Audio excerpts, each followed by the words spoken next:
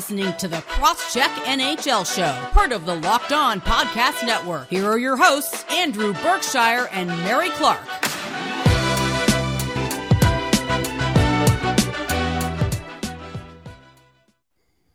Hello and welcome to the Crosscheck NHL Show. Thanks for making the Crosscheck NHL Show your first listen every Tuesday and Friday. We're free and available on all platforms, now including YouTube. My name is Mary Clark, staff writer for The Win, and you can follow me on Twitter at Mary C. Clark. I'm here with Andrew Berkshire, NHL analyst for the Montreal Gazette and host of Game Over Montreal on the SDPN. You can follow on Twitter at Andrew Berkshire. On this Friday edition of the Crosscheck, the conference finals have begun, and boy, they're more similar than we thought they would be. Plus, we'll check in on what Jordan Binnington's reasoning was behind throwing a water bottle in Nazem Kadri, and also, what animal best represents hockey? Andrew, I'm very excited for you to explain this because this is a recent addition to our podcast doc for the day.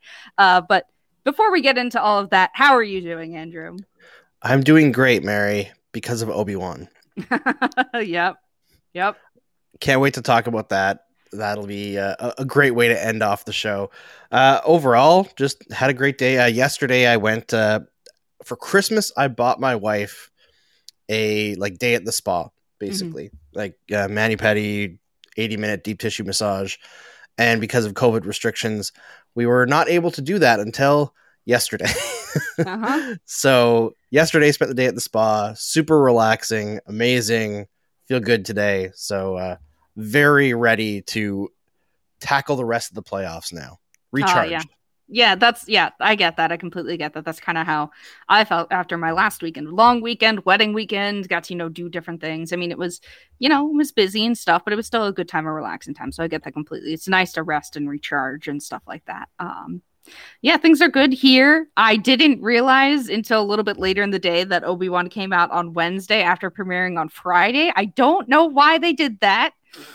Because, it made me believe that the show was going to drop on Fridays instead. But no, it's Wednesdays. So thankfully I was able to rectify that and watch it. So we're all good to go. We can talk about spoilers on that. But we got some hockey to talk about first, Andrew. And the first thing I wanted to lead off with before we get to the playoffs, because you bumped this out of the last segment because of, I don't know, some random nonsense to end this show, which I'm excited for. I know, I'm excited for, but it just confused me so much because I haven't been paying attention to Twitter. But we're going to talk first about Jordan Binnington, who I want to say broke his silence, kind of, I guess, on what happened with the water bottle toss, in, I think Game 3 of the second round between the Blues and the Avs. Came after, Kadri collided with him in net. Binnington was injured, did not play the rest of the series, did not play the rest of the playoffs, obviously, because the Blues are no longer playing. So I'm going to read you, the listeners, this 4-part quote from Twitter. It was from Jeremy Rutherford of The Athletic, a Blues writer for The Athletic. Basically, the Binnington's entire quote explaining the whole thing. And then we just kind of get to dunk on Binnington because it's kind of it's a big loser quote, in my opinion. But agreed. Yeah. Quote first. So, Binnington on throwing the water bottle at Kadri. I went to get my knee checked out mid-game. I was coming back to the rink and the game just ended. Walking down the hallway, I couldn't find a recycling bin on my way down the hallway. Right before I walked into the locker room, I see him kind of doing an interview there, smiling, laughing, and I'm there in a knee brace, limping down the hallway. I just felt like it was a God-given opportunity. I could stay silent and go in the room, or I could say something and just have him look me in the eye and understand what's going on. Something to think about. Yeah, I just threw the water bottle, an empty water bottle. It landed 2 feet from him. It is what it is. I mean, but it is what it is. It's hockey, and it's a competitive game. So that's it. Yeah, Andrew. So that's a big loser energy right there from Binnington, in my opinion. Extreme loser energy. I think here's where I am with Jordan Binnington. I'm just done with him. I don't want to hear about him anymore. I know he's a hothead. I don't care. You never hear about players doing stuff like this off the ice because it just isn't done. And it doesn't matter that it's an empty water bottle. Nobody thinks he was going to injure Kadri by throwing the water bottle. It's the complete lack of respect. Mm-hmm. And you can talk about Kadri knew what he was doing, or he played hard on purpose in order to drive Binnington. If you I talked to Tim Peel about it in direct messages, and I hope he doesn't mind me sharing because I totally disagreed with his take on how much intention he felt Kadri had on this play. And he like would not move away from the fact that Kadri knew what he was doing and that it was an intentional running the goalie situation. Whereas I thought that he had pressure on him that drove him into the goaltender. He attempted to stop, like based on where his footing was, and he could not do so. He touched the puck first. He had every right to that space. Unfortunately, Binnington got injured, but that's still within the bounds of the game. Whether it was accidentally on purpose or not, it's on the ice. You don't take that off the ice. Never do you take that off the ice. And the fact that Binnington did shows how immature he is. And again, I don't believe that he does that to a white player. I just don't. His history looms large here. And I don't want to hear from him anymore. I think he's a bit of a joke.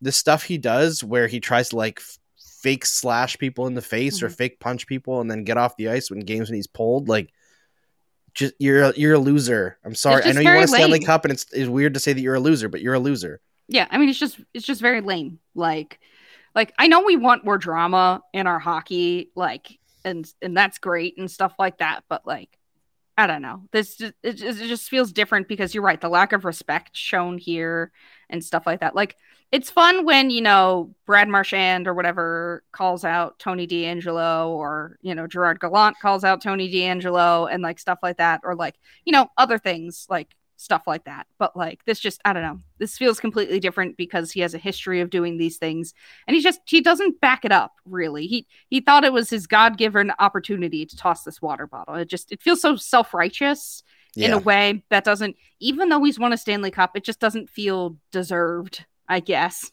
I don't know. It just like, you're a hockey player. It's a privilege, not a right, to be a hockey player. And he doesn't see it that way. And that is not the way it is. But I was going to have a little bit of a long discussion on it, but it's okay. We don't need to spend time talking about Jordan Binnington. He's not in the playoffs, and Nazem Kadri is. And I think that's all we really need to say on that. But, transitioning into our first topic, it's going to be the Western Conference Final. And whoo boy, if you had switched this game out for game one of the Battle of Alberta, I don't think anybody would have noticed. It was like essentially the exact same game. So that was Tuesday night between the Oilers and the Avalanche. And it was what I believe like 8-6. Yeah, 8-6 Avalanche at the end of the night. Poor Mike Smith is, seeing double here because at least he lasted longer in this game than game one, but oh my God, it feels like he's almost allergic to game ones, really. So, we're going to unpack it.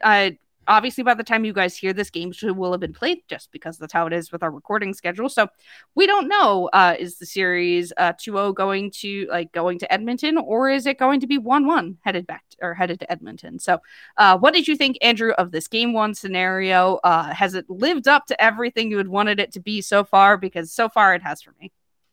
Yeah, it was a great first game on both sides of the ice. I know that Darcy Kemper couldn't stop a beach ball in that game. Mm-hmm. Mike Smith, I think, was a lot better, despite the fact that he's the one that we like to make fun of. And I know Sportsnet Stats posted Mike Smith's record in game ones with Edmonton, and his goals against average is like 5. Oh no, it's higher than that. Sorry, it's 6.77. Oh God! Save percentage 823. And in 5 games, he's been pulled 3 times. Oh, that's awful. It's real bad. But on the plus side for Edmonton, after game ones, he's actually been pretty decent in the playoffs. Mm-hmm. And look at what happened in Calgary, and then look what happened the rest of that series. He was actually really strong comparatively to Jacob Markstrom, between 2 very talented offensive teams. So there's that. Colorado lost their starting goaltender in Darcy Kemper, at least for a game. We don't know the outcome of that. Pavel Francouz is going to start. I don't know how that's going to work for Colorado. I'm not trusting their goaltending at all. Like, Kemper hasn't been good either. Mm-hmm. But I thought it was a great game. Saw 4 goaltenders in one game. Mike Smith's going to start game 2. I think the series has just amazing potential to be a classic. I hope it lasts longer than the Alberta one. Yeah, because the Battle of Alberta, didn't it last 5 games? Am I remembering? Okay, because the Oilers won 4 straight after that first game, and I really hope it doesn't follow the same pattern here, because sure, it would be a great story for Edmonton and whatnot, but come on, we deserve, after the second round, it kind of fell flat on its face a little bit. We deserve something like this. I mean, we will get to the next series, which is different than I think we all thought it was going to go. But for at least for now, we'll stick with the Western Conference. But yeah, I mean, it is concerning. Like, it's funny because like, the Eastern Conference is billed as two great goalies and whatnot, and the West is like just like a clown show everywhere. I mean, part of it is because, Darcy Kemper is injured. We don't know like the extent of his injury. I think I saw something that he pulled himself out of the game because he wasn't able to see properly. It was like his like vision was blurry. So that doesn't look good. That was the last thing I saw on, his injury. So I hope he's okay. Because that to me signals possibly, a concussion. It's not what you want to see from a goaltender. Also, concussions just suck, as we have talked about before. So yeah, I mean, even though Mike Smith, he didn't really implode, I guess he should have maybe been able to stop a handful, not a handful, like maybe a goal, but like the Avalanche are just so good. They came out like on fire immediately. They looked so fast. They just completely overwhelmed the Oilers. And it's hard to place really a lot of the blame on Mike Smith. But the game was, the score was, I guess, closer than the game indicated because, by the end when Darcy Kemper was out, it was a 1-goal game. Yeah, it was a 1-goal game, and there was a very real possibility that the Oilers would have tied it, but that didn't happen. I think that's what impresses me the most about the Oilers this year. They have their foibles. I don't think they're very great defensively. Mm-hmm. Like, by the underlying metrics, they're still not amazing, although they were pretty darn good in the regular season under Jay Woodcroft. Mm-hmm. When you account for special teams, they're actually still quite good. But at even strength, not the best team in the league, obviously, but they do not have any fear. Mm-hmm. I think that was like the big thing between them and Calgary was that Calgary seemed to, when the offense started from Edmonton, it seemed like Calgary was on their heels at all times. And despite the fact that the Edmonton Oilers weren't great at defending against Calgary either, they never felt like they were panicked. They were just like, we're just going to get the next one. We're going to get the next goal. We're going to get the next 5 goals. And they did. They were just able to do that over and over again. And to do that in game 1 against Colorado, despite the fact that Kemper wasn't great and Francouz came in cold, like, it's impressive. It's very impressive to me. I think over the course of the series, Colorado just has way more defensive aptitude than Edmonton does just as a roster. But I'm very impressed by the Edmonton Oilers so far in these playoffs. Yeah, and I pulled a stat from ESPN. Look at me pulling stats because I saw it going around on social media. And this is from ESPN that the Oilers lead the NHL in goals scored, 58, and goals allowed, 45 this postseason. So it's kind of it really is a dichotomy between, this Oilers team of like, they have incredible goal scorers. We've talked about, the historic paces, McDavid, Draisaitl. It always feels like they score the same, like at least Evander Kane scores the same goal, like every time, or like they score the same goal off the rush. Like they're just really lethal at that type of play. And it makes sense because, they've got fast players. They've got really creative, dynamic players. They're able to take advantage of teams off the rush. It just feels like they score at least a handful of those rush goals like a game, and it's really awesome to see. It doesn't get old, but like then of course you've got on the other hand Mike Smith doing his best Jekyll and Hyde routine essentially, but after game 1 he seems to settle in. So if that holds true, the Oilers are in at least probably in a bit of a better position than the Avalanche here, depending on how long Kemper is out for. Because losing Kemper looks bad on its face because of the regular season, but Francouz actually has pretty decent numbers, and Kemper has not been playing well for a long time. I was going to say, yeah. So maybe it's not that big of a loss. No offense to Darcy Kemper and his family. You don't want to lose your starting goaltender. Basically, I think is the thing. And regardless of whether Darcy Kemper was having a good playoffs or not, he hasn't not still been as But you lose your starter. That's not it's not often going to be a key to success. I mean, we saw it with Pittsburgh. They lost Tristan Jarry, and Louis Domingue had a great game, and also lost Casey DeSmith. Yes, and also lost Casey DeSmith. Yes. So, but Louis Domingue had that great game, but then wasn't able to follow it up. So you don't regardless of how good or your starter is playing or not, you still don't want to lose them. Yeah, because exactly. it can spell disaster for your Well, team. Also, you can play less confidently.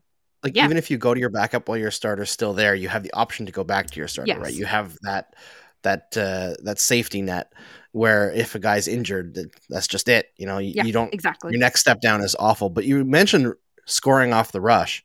You know, speaking of off the rush, Edmonton Oilers fans are still extremely angry that Cale Makar's goal counted. Yep. And I know you had this in the doc as we prep for the show, but I wanted to ask your take, Mary. What did you think about that call? Because I think my take has been very publicized. Okay. Well, I still want to hear it just for the record. But for me, I thought it wasn't going to count because, you know, you look at the tape, it doesn't seem like it's going to be onside. But then they call it onside and everybody gets up in a roar. And then all of the hockey people that, you know the rules and stuff like that are like, actually, it was a good goal because of, basically it was a very quick tag up, essentially. I know it was a very loose interpretation of the rule, as it were.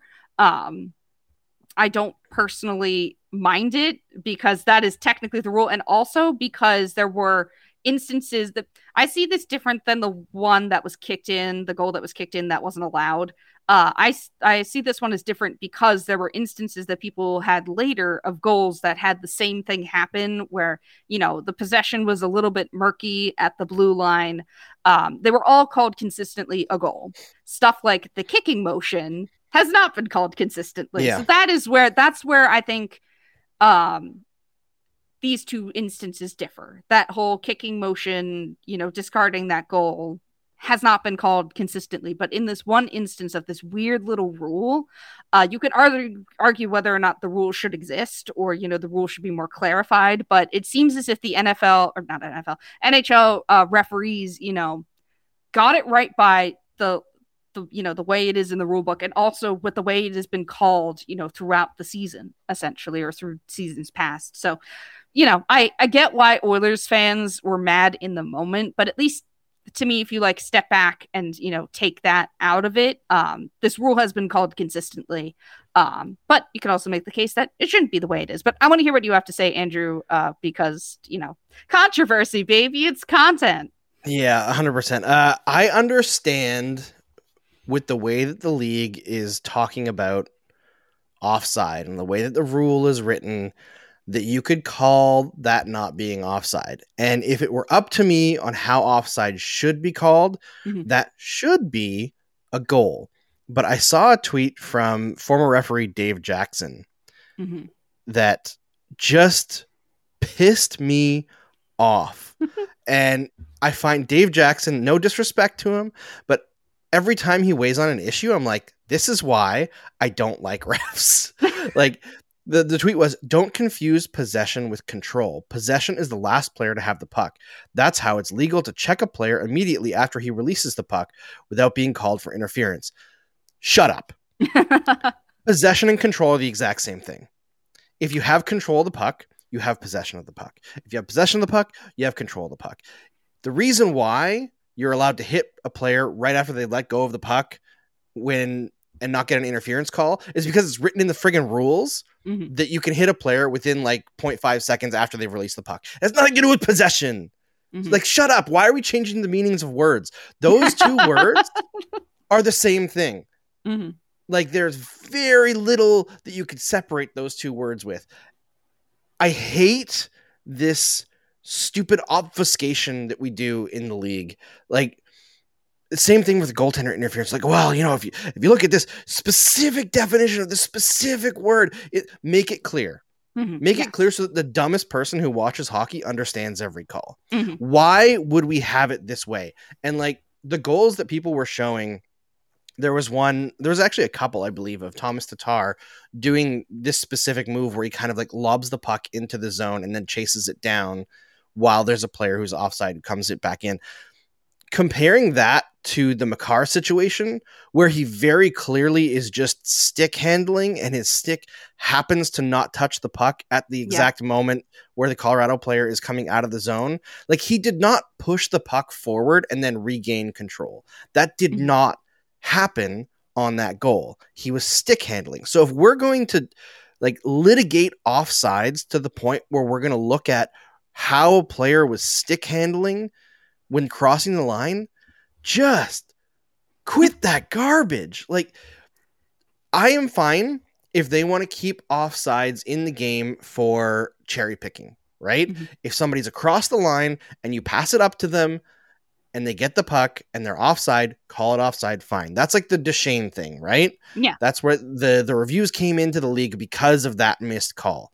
Yeah, and also the one the Penguins fans bring up is the Danny Briere one against the Penguins. But yeah, I don't remember that one. It's a lesser known thing. That's basically a shout out to my friend who always brings that up to me when we talk about offside. But continue. All right, but anyway, my point is, we should not give a rat's ass about who crosses the line first on a carry possession. Mm-hmm. It does not matter in the game. It has no impact on the play whatsoever.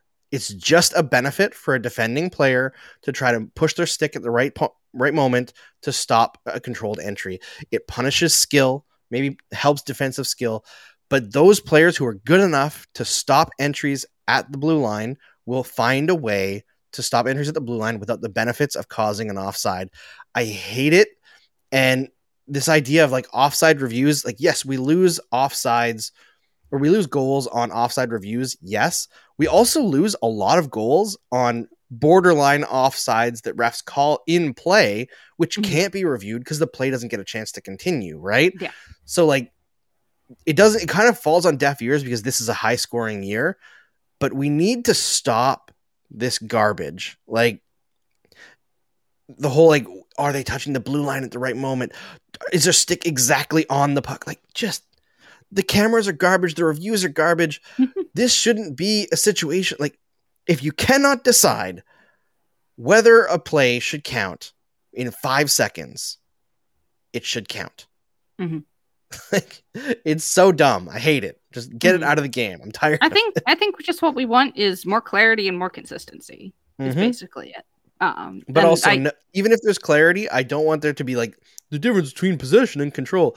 There is no difference. Mm-hmm. And if you think that there's a difference, that's because you're overthinking everything. It's overwrought. We don't need to do that. Mm-hmm.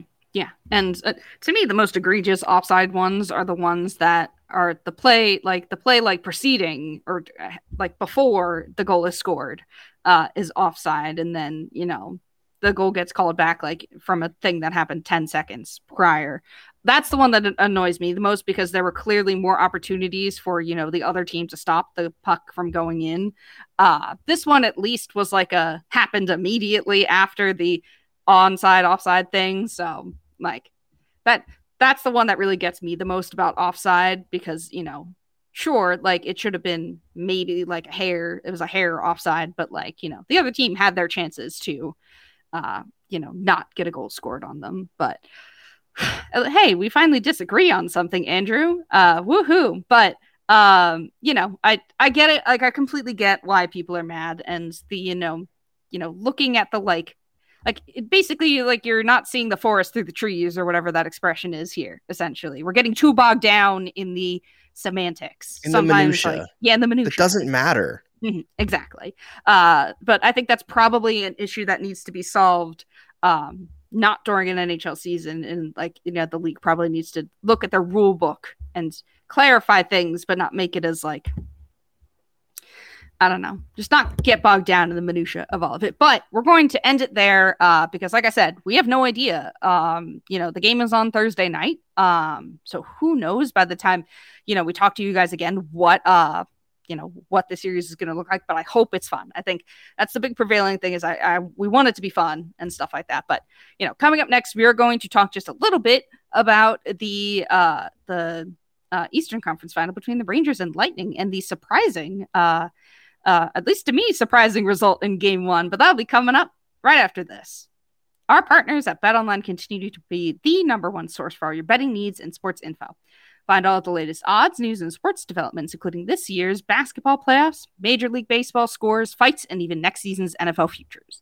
BetOnline is your continued source for all your sports wagering information, from live betting to playoffs, esports, and more. Head to the website today or use your mobile device to learn more about the trends and action. BetOnline, where the game starts. Thank you for making the Crosscheck NHL show your first listen. For your next listen, check out the Locked On Now podcast. Nightly recaps of every NHL game with analysis from our local experts. It's free and available wherever you get your podcasts. All right, Andrew. So shifting from the West to the East, or it could be in a West 2.0, considering how the first game ended on Wednesday night. It is the Tampa Bay Lightning versus the New York Rangers, the back-to-back Stanley Cup champions versus a team Andrew calls a paper tiger.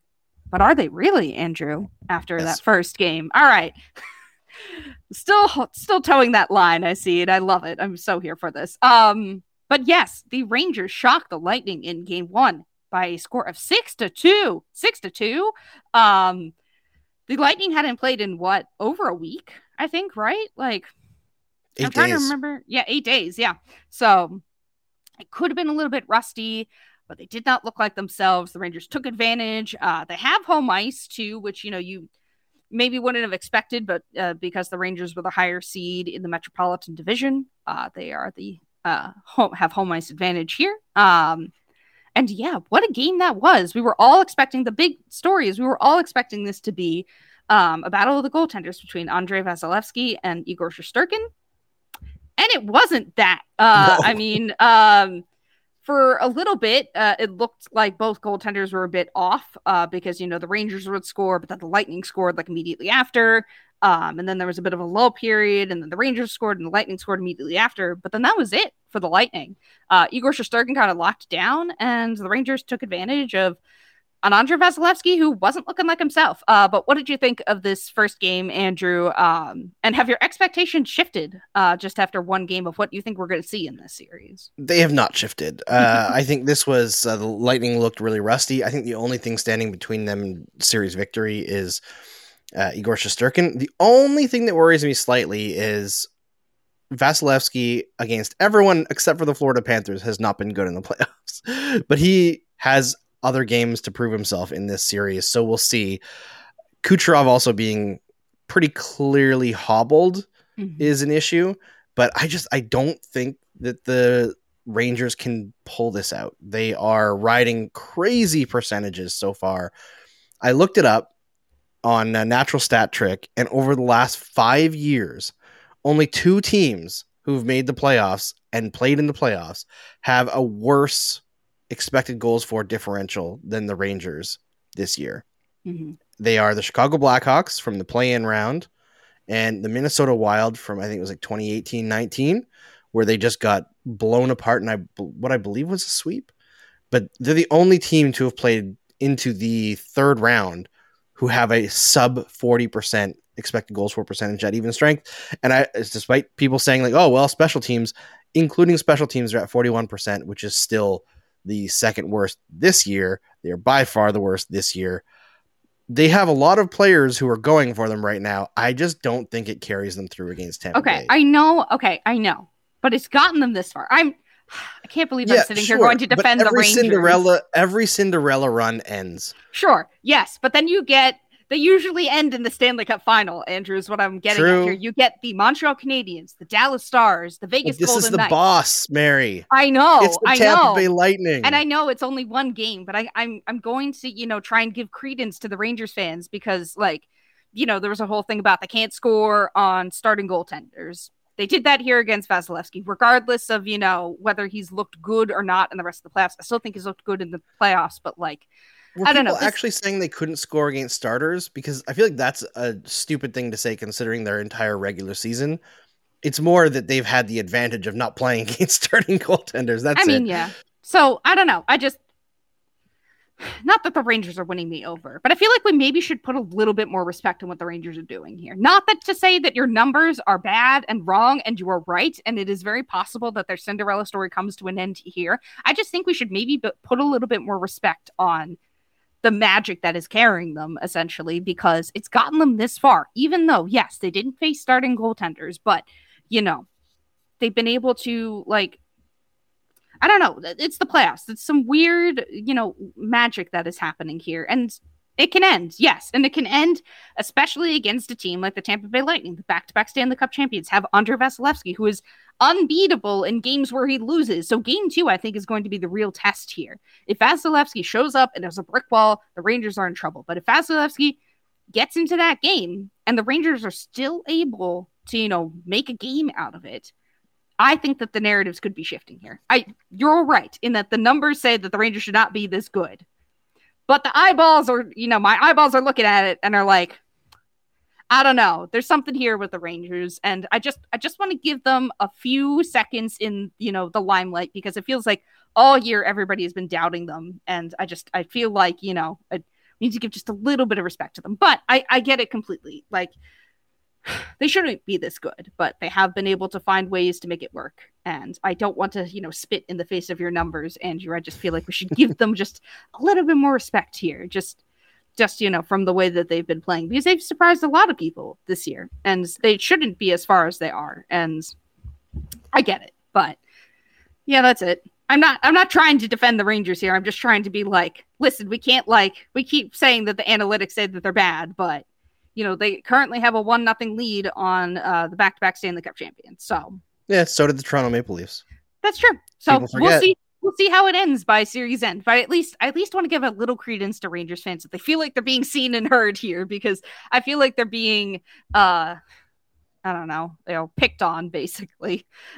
Because they're in the conference final. It doesn't matter if they're being picked on. They're going to be happy anyway. That's true, I suppose. This is the thing about the Rangers is like, yes, I don't think they're very good right now. I think they are lucking their way into this. I think that but that's what Chris the Penguins Kreider's going to be more likely to be a ago. 28 goal scorer next year than a 50 goal scorer. Next year is not now, Andrew. Next year is not now. Hear me out. Okay. This is the first year of their competitive window after a rebuild. They're not supposed to win the Stanley Cup. So this is just fun. Yeah. It's a great experience for the young players. They will be better than this. I'm not saying the rebuild is a failure or anything like that. Oh, no. But I don't believe in them at all. All right, fair enough. That's completely fair. And obviously, like, the numbers don't support them. But to me, like I said, they feel like the Penguins of however many years ago that, like, were getting super lucky en route on their way to winning their a Stanley second Cup. Stanley Cup? I think so. Honestly, Andrew, it all blends Penguins together. That Penguins team, when they lost Letang, because remember, they went that whole, I think it was like the whole playoffs without Letang. Ron Hainsey was their number 1 D. So they shut things down ridiculously in front of their net. They played a very conservative game in their own end, and then they focused all of their offense on getting to and through the middle of the ice right in front of the net. And they were like a sub 45% Corsi team, I think, in those playoffs. And people were like, oh, how are they doing this? But if you looked at the high danger chances, they were like 65%. So that's how they were dominating it. Whereas the Rangers across the board are just getting absolutely dogged on. And credit to them, they've faced tough competition. The Penguins were incredible in that first round, especially before Crosby went down. The Hurricanes are a team that will control the puck against you no matter who you are. So they got through 2 tough teams. Third tough team now here. I think the magic runs out. Okay. And that's fair. And I think you hit on something earlier that they have nothing to lose. So they have they're playing loose. Yeah, they're playing. Yeah, exactly. They're playing. They're having fun. They're playing loose. There's certain pressures on other teams. Like, I don't know if the Lightning necessarily feel pressure, but they have history dangling in front of them. I'm sure in the back of their mind, maybe they do feel some sort of, pressure, because this could be an incredible historic run. They probably don't have they've been here before. They know they're not going to go out quietly or easily or whatever. These are the back-to-back Stanley Cup champions. Like I was saying in the previous episode, they're the final boss, and they're final boss for a reason. And the final boss never goes down without a fight. But then you've got, teams like the Oilers and the, Avalanche, who have had their own demons to face, and have not gotten this far in the Stanley Cup playoffs before. There's the potential here for the Rangers to do something really special. And I just wanted to give them props because, I just feel like Rangers fans, I'm on your side here for now. But this is the Tampa Bay Lightning. We shouldn't give up on them yet, obviously. I think, though, Game 2 is going to be a huge indicator as to, where the series goes. Because so far, Vasilevsky has been an incredible goaltender. Absolutely lights out, on games after, he loses. This is going to be a test, I think. And so far the Lightning have shown that they have been able to, pass the test and go far beyond expectations. So, but they are a bit banged up. I don't know if Braden Point is coming back in the series. Kucherov is pretty hobbled too. John Cooper said that Braden Point is skating now in full equipment. Okay. So if he's skating in full equipment. Was that from today? Because I don't. Yeah, I think this morning or last night. Okay, because the last time I saw was on Wednesday when he said that, I believe before the game they don't know yet if he's going to be coming back. But that's at least a positive sign. Yeah, it sounded like the last time before this that he spoke about it, that he was very cagey about Point playing at all in the playoffs again. And then all of a sudden he's like, maybe in this series, which to me means a couple games from now. Yeah. All right. Well, that's at least good for the Lightning, because the last time I heard it didn't seem so good. But, there's hope. And the Rangers have an uphill battle here. And I'm really hoping that the series is much like the first game, basically. Like, we all build it as, an incredible goalie matchup. And I do like goalie matchups. I just don't want it to be the whole series. You want some fun. You want some goal scoring. And goal scoring has been up this year. We talked about it. And I'm happy to see that it translated into the first game. But we'll see. I'm expecting game 2 to be more of the, more of a shutdown game between the two teams. But you never know. It's the playoffs. And, anything else you want to say before we move on? Because, we disagree here on the Rangers, but I think that's okay. So. Oh, you know what? I will add one thing, because I looked up the NHL rule book, which is actually difficult to find. The NHL doesn't have it on their own site. I had to find it from Scouting the Refs. On the NHL's site, they have the rule book from like 2013, which is I'm not surprised given how of a mess that the NHL's website is. This is true. It's very bad. But what I was talking about with Dave Jackson, where he was saying like you can still be in possession without having control of the puck. Mm-hmm. Well, it turns out that according to the NHL's own interference rule, what he was talking about, like you can be in possession and that's why you can get hit after releasing the puck. No, it says on being hit when not in possession of the puck, the last player to touch the puck other than the goalkeeper shall be considered the player in possession. The player deemed in possession of the puck may be checked legally, provided the check is rendered immediately following his loss of possession. Mm-hmm. So if it's a loss of possession, then it's not possession. Mm-hmm. So Dave Jackson, you're the ESPN rules analyst. Maybe you should learn the rules. maybe you should, just dust up that rule book you got there and learn the rules. To be fair, I don't know how I can throw stones here because I don't really know the NHL's rules outside of the the major ones. I can't referee a game to save my life, but no, it is what it is. But coming up next, I'm gonna let Andrew take the lead on this one because I don't know where this came from. It's just a random tweet about hockey players as animals or something like that. We got some fun stuff for you coming up next, but that'll be coming up right after this break. This episode is brought to you by Rock Auto. With the ever-increasing numbers of makes and models, it's now impossible for your local chain auto parts store to stock all the parts you need. Why endure often pointless or seemingly intimidating questioning and wait while the person behind the counter orders the parts on their computer, choosing only the brand their warehouse happens to carry. You have computers with access to rockauto.com at home and in your pocket. RockAuto.com is a family business, serving auto parts customers online for 20 years.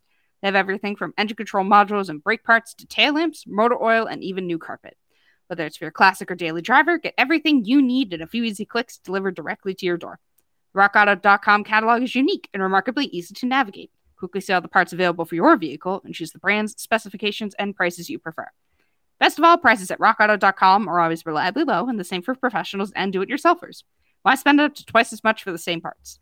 So go to rockauto.com right now and see all the parts available for your car or truck. Right, locked on in there. How did you hear about us box so that they know we sent you? Amazing selection, reliably low prices, all the parts your car will ever need. rockauto.com.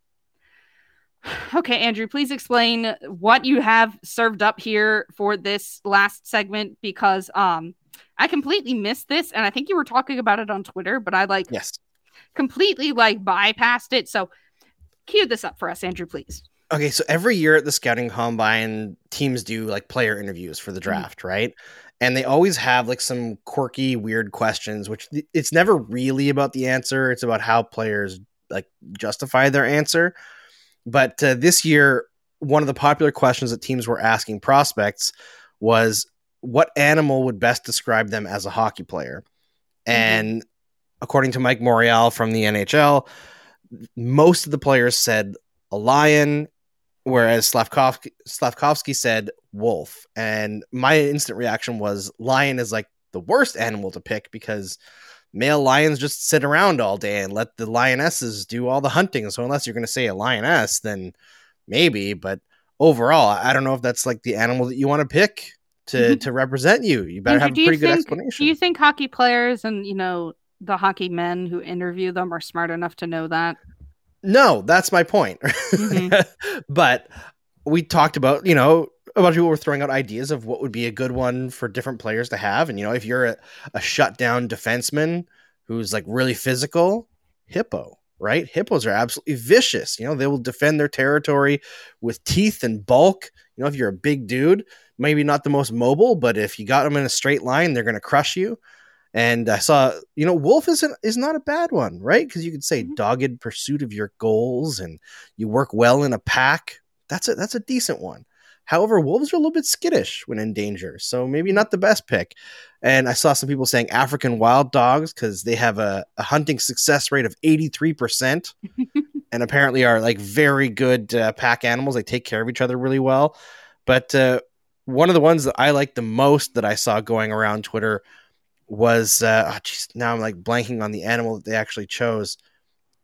It was like badger or something like that. It was like your net front player, right? The guy who like hyena. That's the one. Your net front player who cleans up all the garbage, right? Who gets all the scraps. A hyena, just like always laughing. A Brendan Gallagher type. But so Mary, if you were going to be a hockey player and an animal had to represent you, what animal would you choose? Okay, well, I was thinking when you asked this, when you messaged this in our little DM thing, I was like, okay, what would the ideal hockey players say as their answer?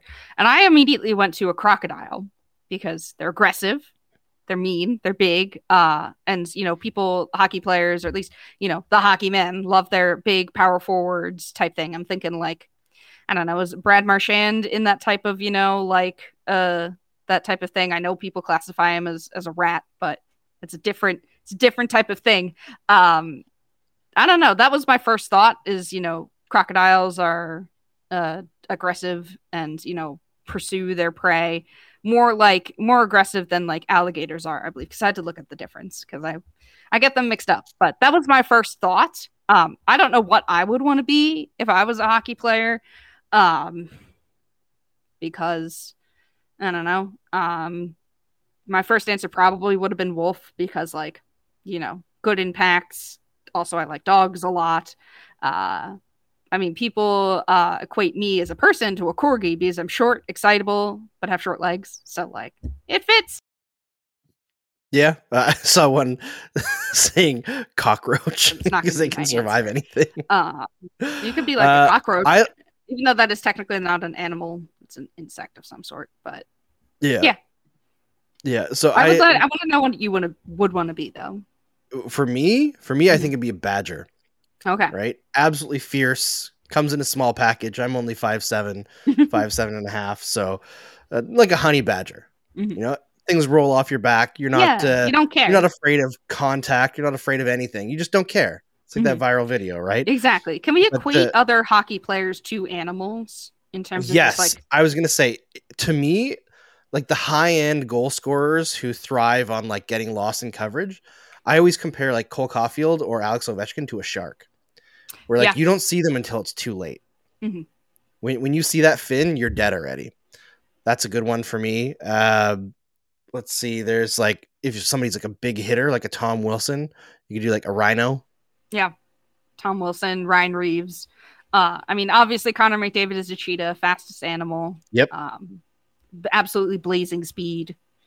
Although is Connor McDavid a cheetah or is he more like a gazelle because of the agility, right? Cheetahs are like straight line, short distance, right? Yeah. They get tired, whereas a gazelle is like they're hopping in and out of traffic. That's a good point. Though, like, if you were a hockey player, you'd pick cheetah because of, it's... You want a predator because hockey players are hockey players. Yeah, but, gazelle is not bad at all because, like, you're right. It's the agility, to move through spaces and stuff like that. So that makes sense.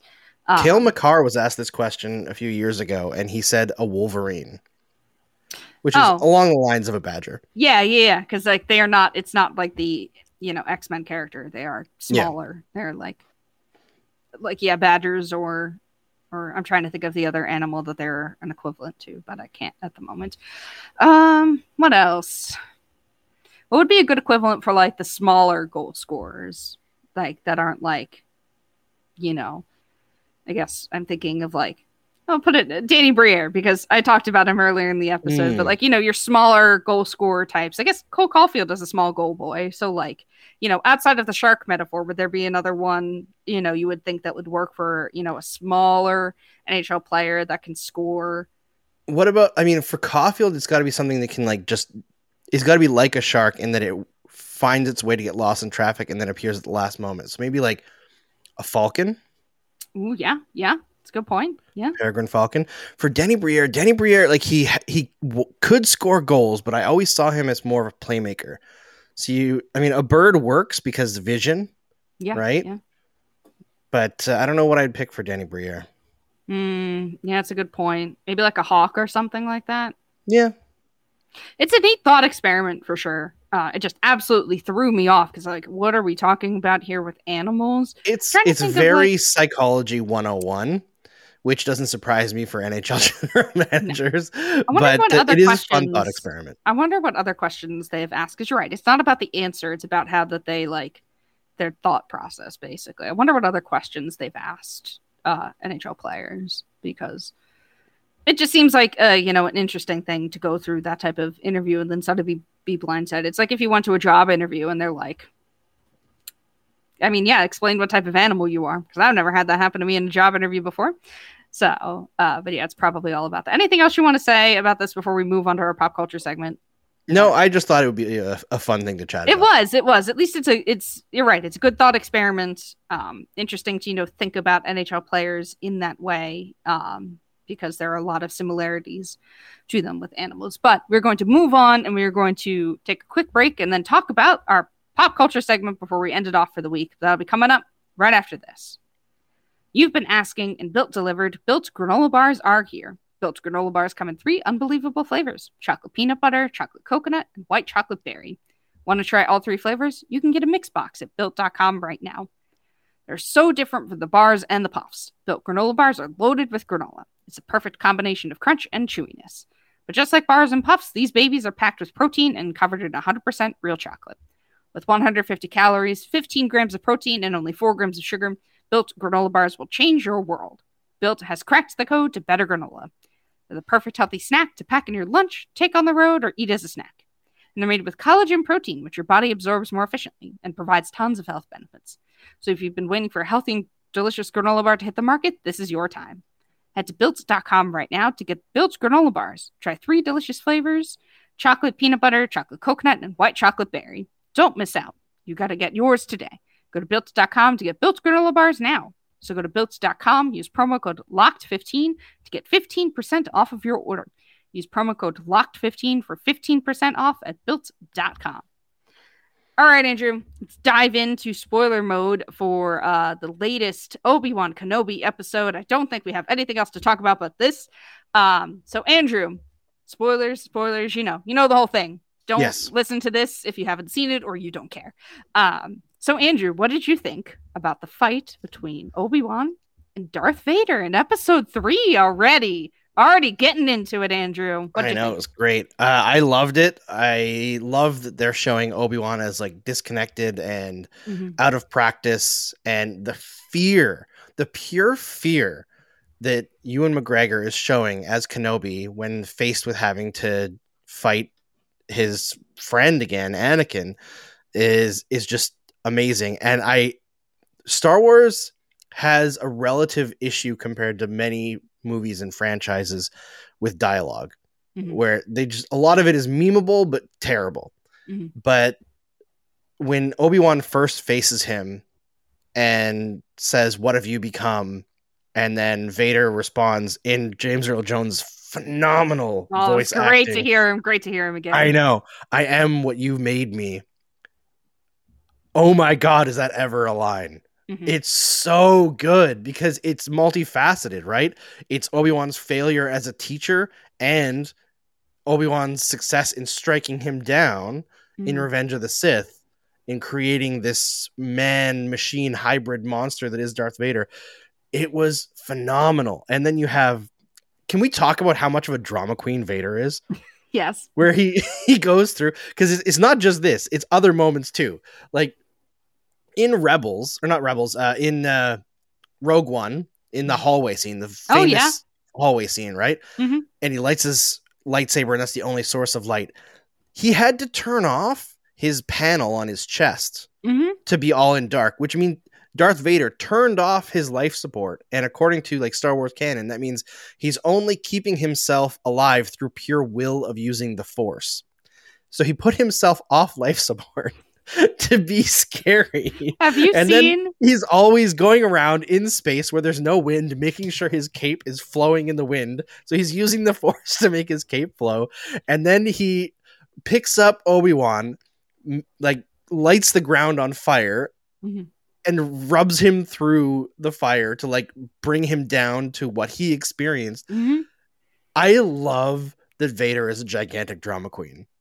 Yes. Have you seen the like memes of where people put songs over, you know, the one in Rogue One? It's like either like Toxic by Britney Spears or I Need a Hero. They're really funny. I would implore you to look it up because the music fits so well with it.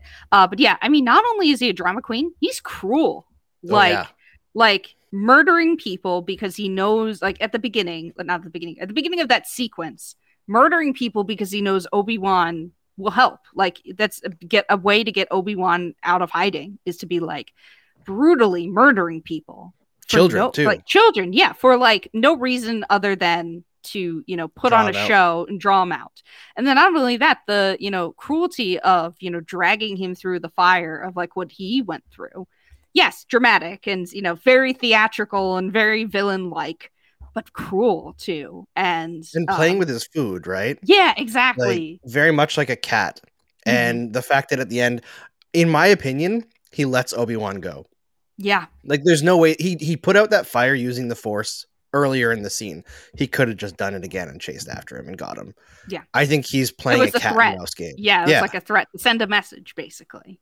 Yeah, and like when the other Inquisitors were like, "Oh, we'll never find him now," Vader's like, "I'll find him." And it makes me excited because I assume there's going to be another fight by the end of, like, this isn't going to be it. There is going to be, because Obi-Wan has, you know, trouble connecting with the Force now. Is out of practice, out of shape, not nearly as, you know, incredible of a fighter as we've seen, you know, in the prequels. I mean, 10 years have passed basically since then. And I don't know. I don't think he's going to get it all back, but, you know, there will be a point where he is going to, you know, snap out of it, or, you know, he's going to become the Obi-Wan we're more used to. I would assume by the end, because they want to put on a good show. They want to put on like a good fight sequence. It makes sense, you know, for the dramatics. This is the second time they've teased him trying to reach out to Qui-Gon. Oh, yeah, right? yeah. So eventually that's going to be successful, or else they wouldn't even put it in there. Exactly.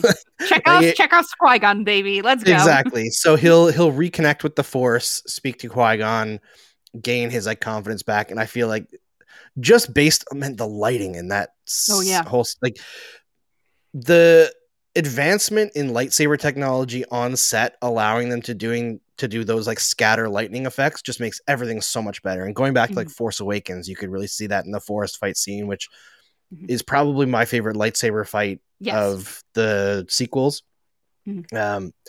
Fantastic looking. The final fight I think that we're going to get between these two is going to be the new definitive lightsaber battle, I think. I really hope so.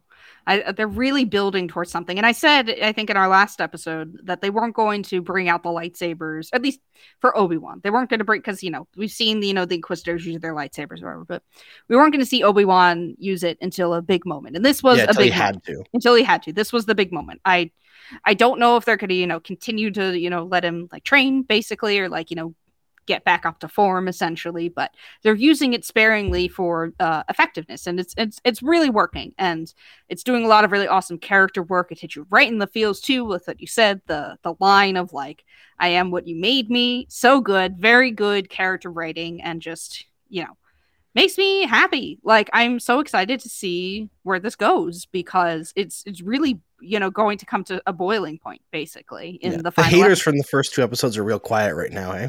I know, right? Like, this was just like you got everything you wanted. Like, Obi-Wan is being laid low, being, drugged through his grief, and all that stuff. And, we get to see. Speaking of that, the moment with him and Leia on the back of that truck, Mhm. where he talks about Padme indirectly. Yeah.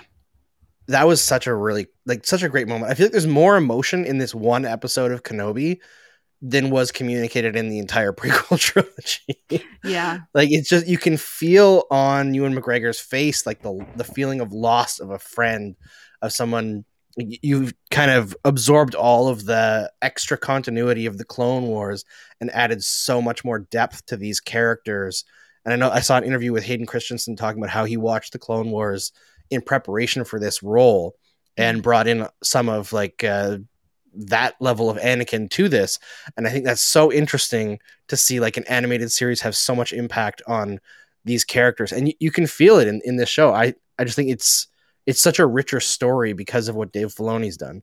Yes, exactly. And yeah, I mean, we're halfway through now. I'm interested to see where they go from here, but it seems like, if I had to guess, episode 6 is going to be, the big climactic battle, the big showdown and stuff like that. So we're going to see now. It's probably going to take, a little bit of I would assume that the next episode is a little bit more low key in terms of like stakes, but got to build that character. Leia's with the third sister. That's right true. Now, so Yes, that's true. That's pretty high stakes. True, it's high stakes, but we know Leia's okay in the end. So like, yes, it's not as nearly as high stakes. It's more just like the character, the character moments and the character drama, the growth that comes out of all of those stakes. And she was so good in this episode too. The young actress playing Leia, who I know a lot of people were annoyed by her in episode 2, which is she's a kid. That's how kids act. They're impetuous. They don't want to listen. But she was so great in this one. I really, and it's the actress who played the third sister, also doing an incredible job. Yes.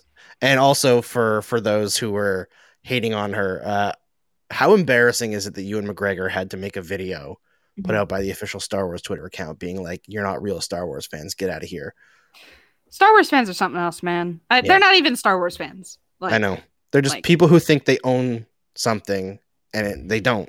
Fandom is a hell of a thing. It's a hell of a thing, Andrew. It really There's a reason why fan is short for fanatic, right? Yeah, it is. When you get so attached to something that you think that you're the only one who understands it or who can be represented by it, it's just it's not a good thing. You got to take a step back and enjoy it for what it is. And I really think I've really liked the character development of Reva, and I think that scene in the beginning, I don't know if we mentioned it last episode, with the younglings during Order 66. I'm pretty sure she was in that scene. Otherwise, I don't really get them showing it. Instead of like a flashback like they've been showing when Kenobi is being in his dreams or whatever. I think that her character is going to be really important and people are going to appreciate it by the end. Yeah, for sure. And yeah, I mean, don't use your fan powers for good. You can disagree with something and you can criticize something, but to attack the people that are just acting out the parts, no, don't do that. Like, you should be. People still crap on the girl who played Rose Tico, and like, just because you don't like her character doesn't mean that the actress is somebody that you should bully. Like, yeah, exactly. But people, take it out on mostly women or people of color. I mean, John Boyega also went through it too. But there is there's a clear line of like the people who get bullied versus the people who don't. But don't do that. It just happens to be those people all the time, Mary. It happens to be those characters. Like, it's not that they're awful people. How dare you accuse them of racism and misogyny when they just happen to always hate women and people of color? It's just a coincidence. It's just a coincidence. Don't do it. Is basically just what we're stop. saying. All right. If you act that way, you don't deserve to enjoy these things. Exactly. It's not for you. This stuff isn't for you if you're going to be that petulant about it. But we're going to wrap up all that talk. Next week, we'll have more, I guess, Obi-Wan talk because the show is still going and I'm very excited about it. But that is all we have for you today on the Crosscheck NHL show. It's part of the Locked On Podcast Network. Make sure to follow us on your podcast platform of choice, from Apple to Odyssey to Spotify and YouTube, and rate and review us while you're at it. You can follow the pod at CrossCheck NHL on Twitter, me at Macy Clark on Twitter, and Andrew at Andrew Berkshire on Twitter. Thanks for making the CrossCheck NHL show your first listen every Tuesday and Friday. We'll be back on Tuesday with some more puck talk, but now make your second listen Locked On NHL. From first-round matchups to each Stanley Cup kiss, Locked On NHL covers the playoffs like no other. Hear the latest news and opinions from local experts every Monday through Friday. It's free and available wherever you get your podcasts.